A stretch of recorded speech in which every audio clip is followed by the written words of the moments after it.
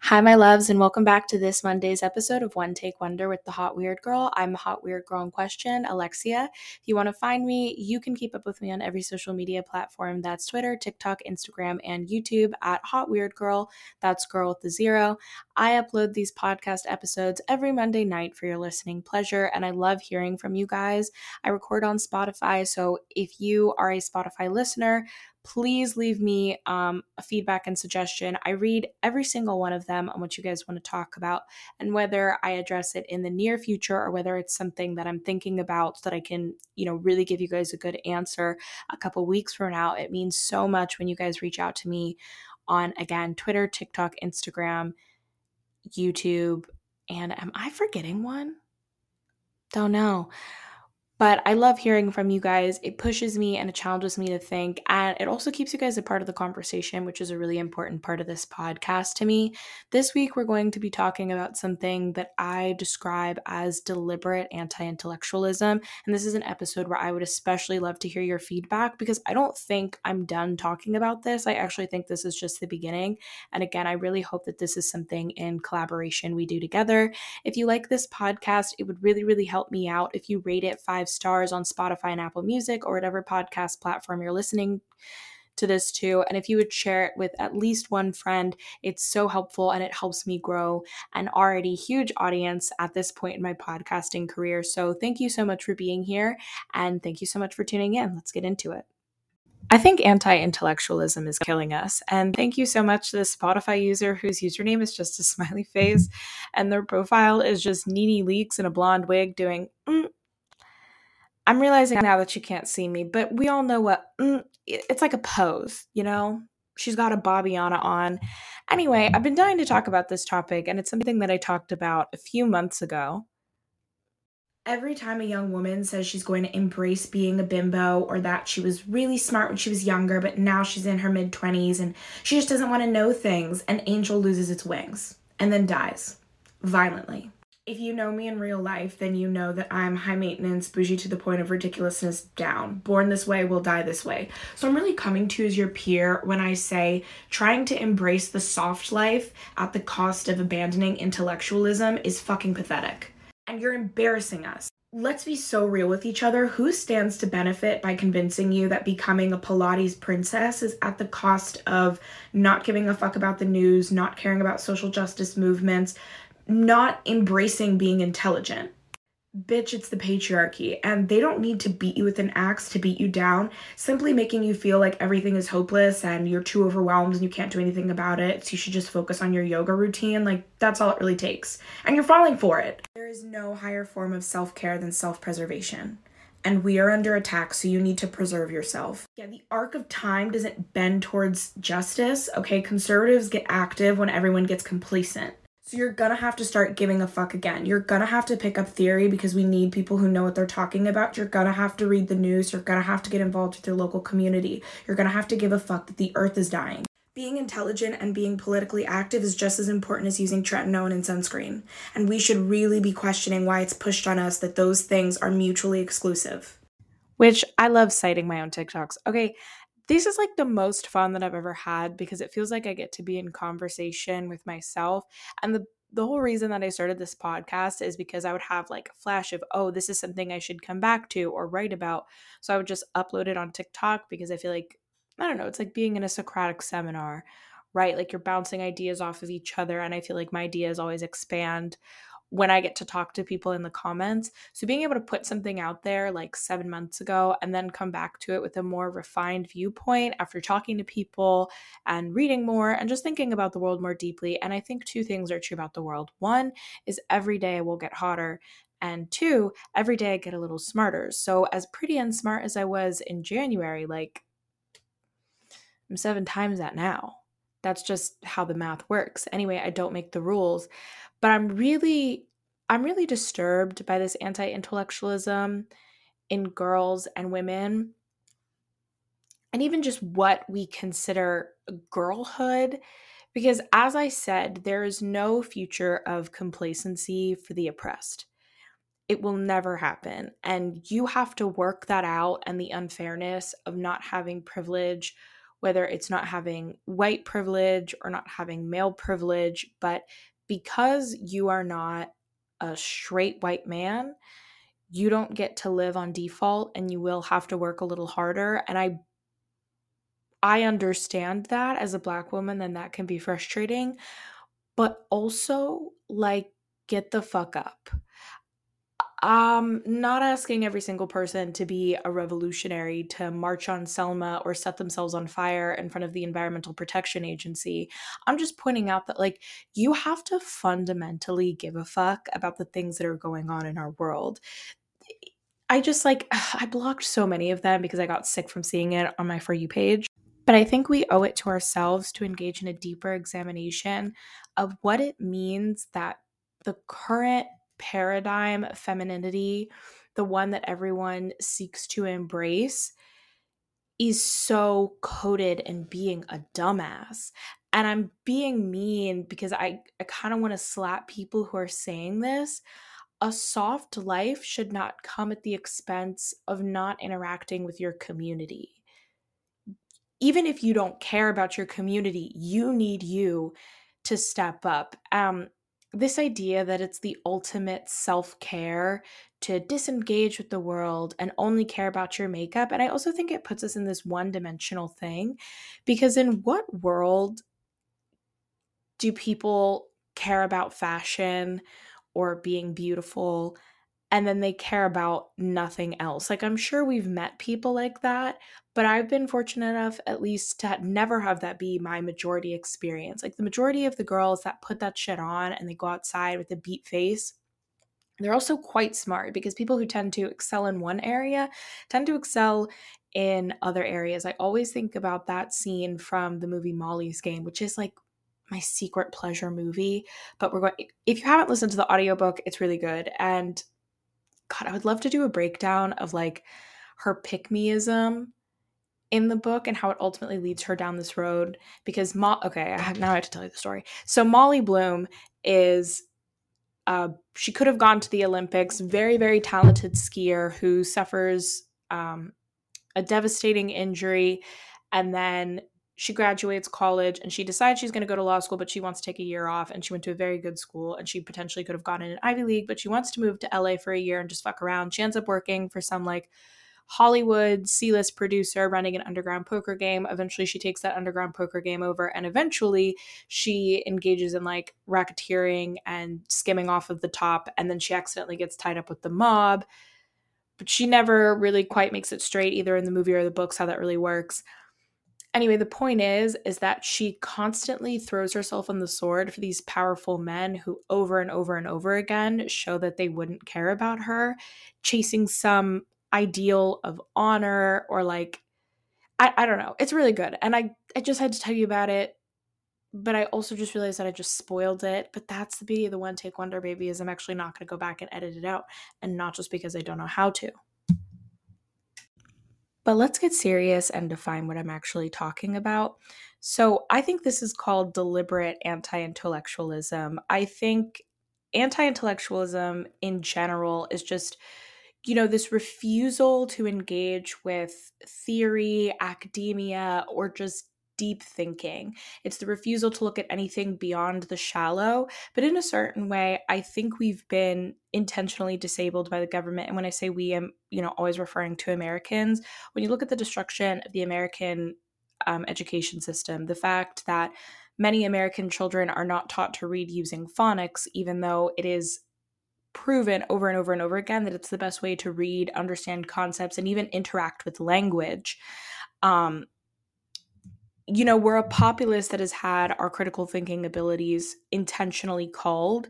And so I'd like to draw attention to this awesome comment by Awesome Cherry number 3. They just wrote in on my Spotify, and of course my phone dies when I want to read the comment, but they essentially asked me to discuss anti-intellectualism and how that correlates with the rise of fashion, people's inability to watch movies, TVs, or read books and really engage with the media other than a surface level take. That I would point to as the opposite of deliberate anti-intellectualism, because I think people's inability to watch movies or read books or watch TV shows and think critically is the fact that people have not been taught those skills and they haven't had sufficient opportunity to exercise those skills. And I'd love to talk about that more in the next podcast, but I don't think it quite fits in with today's conversation. But I promise, Awesome Cherry 3, we will come back to it.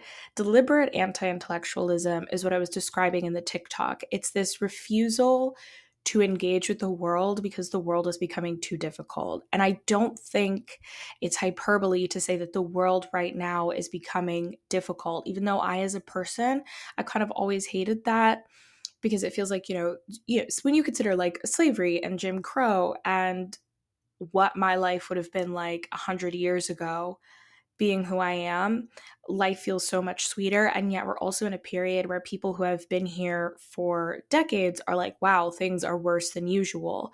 The planet is dying, and it's dying at a rate that many climate scientists didn't expect. Like, we knew that the planet was going to overheat, burst into flames, and the ocean flood over everything, but it's just happening so fucking fast. I know personally in the city where I grew up, Pittsburgh, there hasn't been over 2 feet of snow in like a decade. It's a very rare occasion, but when I was a kid, like, snow used to happen all the time because Pittsburgh is a valley in the mountains. It's scary that this is the hottest summer on record, and yet next summer is probably going to be the hottest summer on record. It's hard to come into this world as a 26-year-old knowing that my infancy, toddler years were shaped by 9/11 and this pointless war that was fought in the Middle East.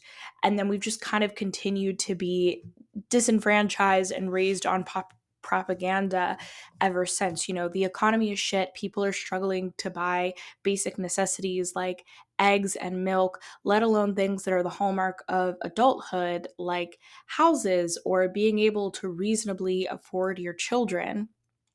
And so I don't blame people for being scared about how fucked up our adult lives that we were promised were, because it's scary. Like, I'm scared. Sometimes I think about, and I'm a person that does relatively well. I'm a licensed attorney. I'm in a very fortunate position in life.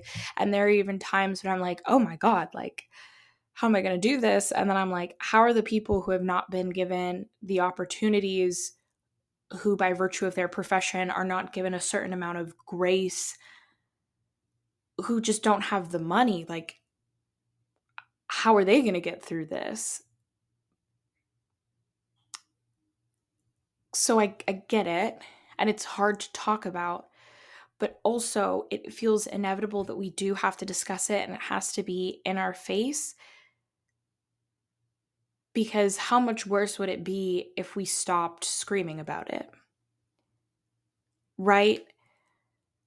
Because it can absolutely get worse. For example, the United States is likely headed towards political violence. And this isn't my opinion. This is the opinion of many scholars, people who have studied history. The world itself is posed for violence. Right-wing theology is cropping up in most Western countries. And while it's always been prevalent or even dominant, like in places of the United States of America, the rise of fascism in places that quoted themselves, and I say quote loosely because America has never been a bastion of freedom, but people who tout themselves as like, oh, we're democratic and we're free. The United States of America experienced a coup in January of 2021. I'm sorry, in January of 2022. And that went like unaddressed. Like, yeah, the news talks about it, but we still even entertain the political opinion by platforming it that January 6th was a protest and not a deliberate attempt to overthrow the government, execute liberal politicians and quote unquote traitorous Republican politicians, and install Trump as a leader who would then enact horrible policies for everyone he didn't align with, which is you and me. You know what? Before we go any further, we need to tighten up that definition. I guess it helps to define anti-intellectualism as a whole. So, reading from the Wikipedia page, anti-intellectualism is hostility to and mistrust of intellect, intellectuals, and intellectualism, commonly expressed as depreciation of education and philosophy, and the dismissal of art, literature, and science as impractical, politically motivated, and even contemptible human pursuits. When I say deliberate anti-intellectualism, I know that it can sound like doublespeak, right? Because anti-intellectualism itself already feels deliberate. But what I will argue is that this deliberate anti-intellectualism is coming from people who very much understand the pursuit of art, literature, who value education, and who simply no longer want to engage with it anymore because it's too personally difficult. That is deliberate anti-intellectualism. It's not just rejecting art because you think it's a snobby liberal pursuit. It's knowing art is important, knowing that art is inherently political as it is beautiful, and rejecting going to the museum altogether because it makes you think in a way that feels uncomfortable. So you'd rather engage with something sterilized and safe in order to feel better in your bubble, even though you know it's probably not what you should be doing. That is, I think, a huge part of our zeitgeist, and something that so many young women are tapping into is this desire to just not know. That's what I'm talking about. And I wanted to make that clear, even if it kind of disrupts the flow of the conversation that we're having, just so that we're all on the same playing field. We're still going through a global pandemic, and yet it's difficult to count how many of the millions that have died because most governments have given up on acknowledging it, let alone having some sort of global reckoning about the ways in which our lives were fundamentally altered. There are certain pre-pandemic experiences that I might not ever again have in my lifetime, and that's scary. And there's no way to collectively mourn that. And so I'm saying all these things not to like bum you out or freak you out, but to really be honest that like I'm also scared. But it's better to talk about those things, right? Like it's better. I feel better now getting it off of my chest, and just some things that I've been feeling, I don't know, generally anxious about, because it makes it more plausible that we can figure this out together. Like I still, I guess, even at the bitter end, believe in the collective that will save each other. And so I think my anger, and I'm incredibly angry about this, comes at the fact that it's like, okay, I soothe myself at night and get through this by knowing that at every point in human history when the oppressed come together, we can make substantial differences for not only ourselves, but for the people who will come after us.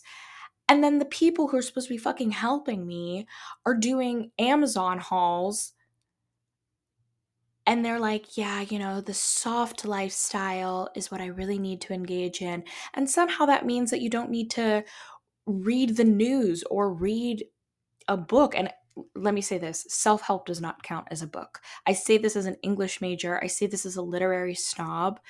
There is nothing you can learn in a self-help book. And the degradation of fiction, this whole like, well, non-fiction's better. Like this Jordan Peterson, that guy's a freak, an incel mommy fucker freak. Why anybody is promoting his challenge, not knowing the vileness that is behind him, is just bitty bonkers. But Jordan Peterson's 75 Hard, where you can only read nonfiction books. The most that I've ever learned in life has come through fiction. And I get this question often, like, what books can I read? Just start with Toni Morrison, Alice Walker, Zora Neale Hurston, James Baldwin. I mean, I'm doing such a disservice to some of my favorite authors, and I'm looking at my bookcase right now. But like, start there and then expand your mind, because being able to read about other people's lives who you may not have experienced, or examine your own life that you have experienced, but on the page in a way where maybe you're not processing your own heartbreak, you're processing someone else's heartbreak, but in a way that helps you process your heartbreak. Sort of a metaphor circle, but you get what I'm trying to say. So that's my recommendation for you. Read fiction, read often, read voraciously. But for God's sake, read. Like, and maybe the movement has calmed down slightly on social media, but this infantilization that we put ourselves through, where we're somehow incapable, it feels like the Gen Z woman's extreme version of the millennial, I'm just a baby. And I will be soft with millennials and say that they've also had an extremely rough go of the world and that they had to navigate it without full use of the internet, which somehow feels worse. But I will say that like the youngest among us, and I'm also including children, we're in for a rougher ride. And adults, and when I say adults, like people over 40 seem to be very comfortable and soothing themselves, like, well, you guys will figure it out. And it's like, yeah, with no help from you. Like, I'm paying into your social security fund, and you're going to suck all those resources up because God forbid you share anything with me. But ultimately, I think we really need to question and examine those systems which ask us to go smiling into our demise. Paint your nails while the world burns, because somehow the only thing that you can focus on is painting your nails. And I think it's such a degradation of femininity. I just refuse to believe that the essence of life bringing and creativity and world shifting, that the proper way to respect who you are as a woman, whether you're a cis woman or a trans woman, or the type of woman who defies any sort of labels or feels that she or they doesn't need labels at all, whoever you are and whatever your femininity means to you, I think it is a dominant, destructive force. How can that force be limited to just the outer? And why is the focus on the outer the only thing we're supposed to focus on? Because when we're docile, we're easy to slaughter. Like, you know how in slaughterhouses they soothe the animals or kind of breed them to be dumber so that they're not aware of the fact that they'll be processed into meat? Like, I think that's what's happening to us. And I don't think it's cute or it's funny to even joke about being unaware or being a fucking dumbass, because you're killing yourself. It's a prolonged suicide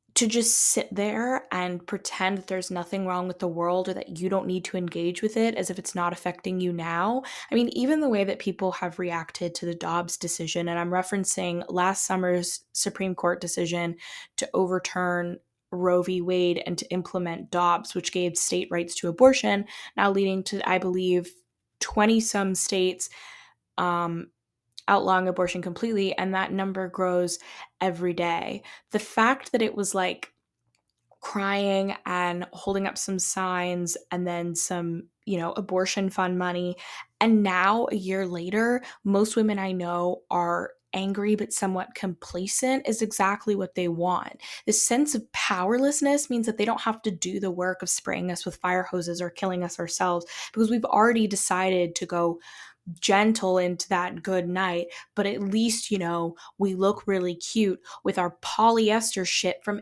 Amazon. And it's always in particular Amazon, this idea that you can like mass commercialize tranquility and peace, and that your next soothing mechanism has to come from the box made at the hands of someone who's a slave. But of course, you shouldn't think about that, because the latest Shein influencer, confidence activist, I can't even say that one with a straight face, confidence activist, has convinced you that they're not actually sweating in the sweatshops. Like I've said so many times, the personal is political. And I emphasize that so much because our everyday personal routines should also be political in a way that doesn't have to be unsexy or not as aesthetically pleasing.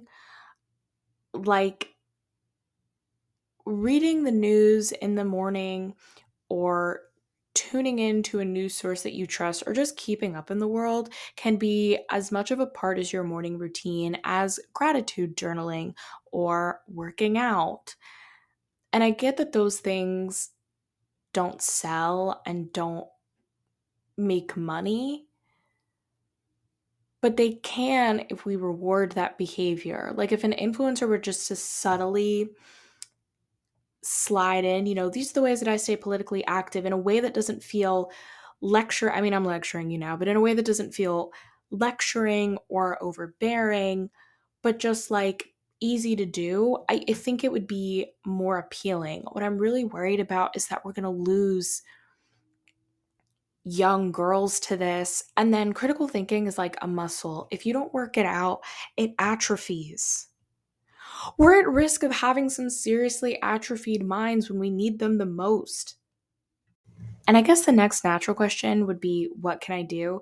And it's start having those tough conversations with your friends. I'm not saying that you should rip out like Kafka or Marx or Baldwin at the next party because that's weird. But like when people talk about how frustrated they are with the world or how scared they are, just share your anxieties with them. I feel better for putting them out there, even though it's kind of vulnerable and I don't love talking about my emotions, which might be counterintuitive. You might be like, oh, Alexia, you have multiple podcasts talking about your emotions. No, like emotions that make me feel nervous to be perceived or just vulnerable in any sort of way. But I do feel better, even if I can't watch you now as you're perceiving it. I think even that is the base minimum to just talk about how scared we are because together in that fear, we can find a solution. So, like I said at the beginning of this podcast, I don't think that this is the only episode that I'll make on anti intellectualism. I certainly want to circle back to the way that Americans have been castrated from critical thinking, particularly as it comes to movies and art, and how that really is an impediment to our ability to understand the larger world around us. If you like this podcast episode, again, it helps me so much if you rank it 5 stars on Spotify, Apple Music, or any other platform that you're listening to it on. Please feel free to reach out to me. I always love it when you do. And I'll see you next week where I have a very special guest joining us. It's Carol, one of my close friends from college. And we're just going to like chop the shit, talk about dating. He's really, really funny. And I'm so excited to have him on the podcast next week. Mwah. Until next Monday, I love you.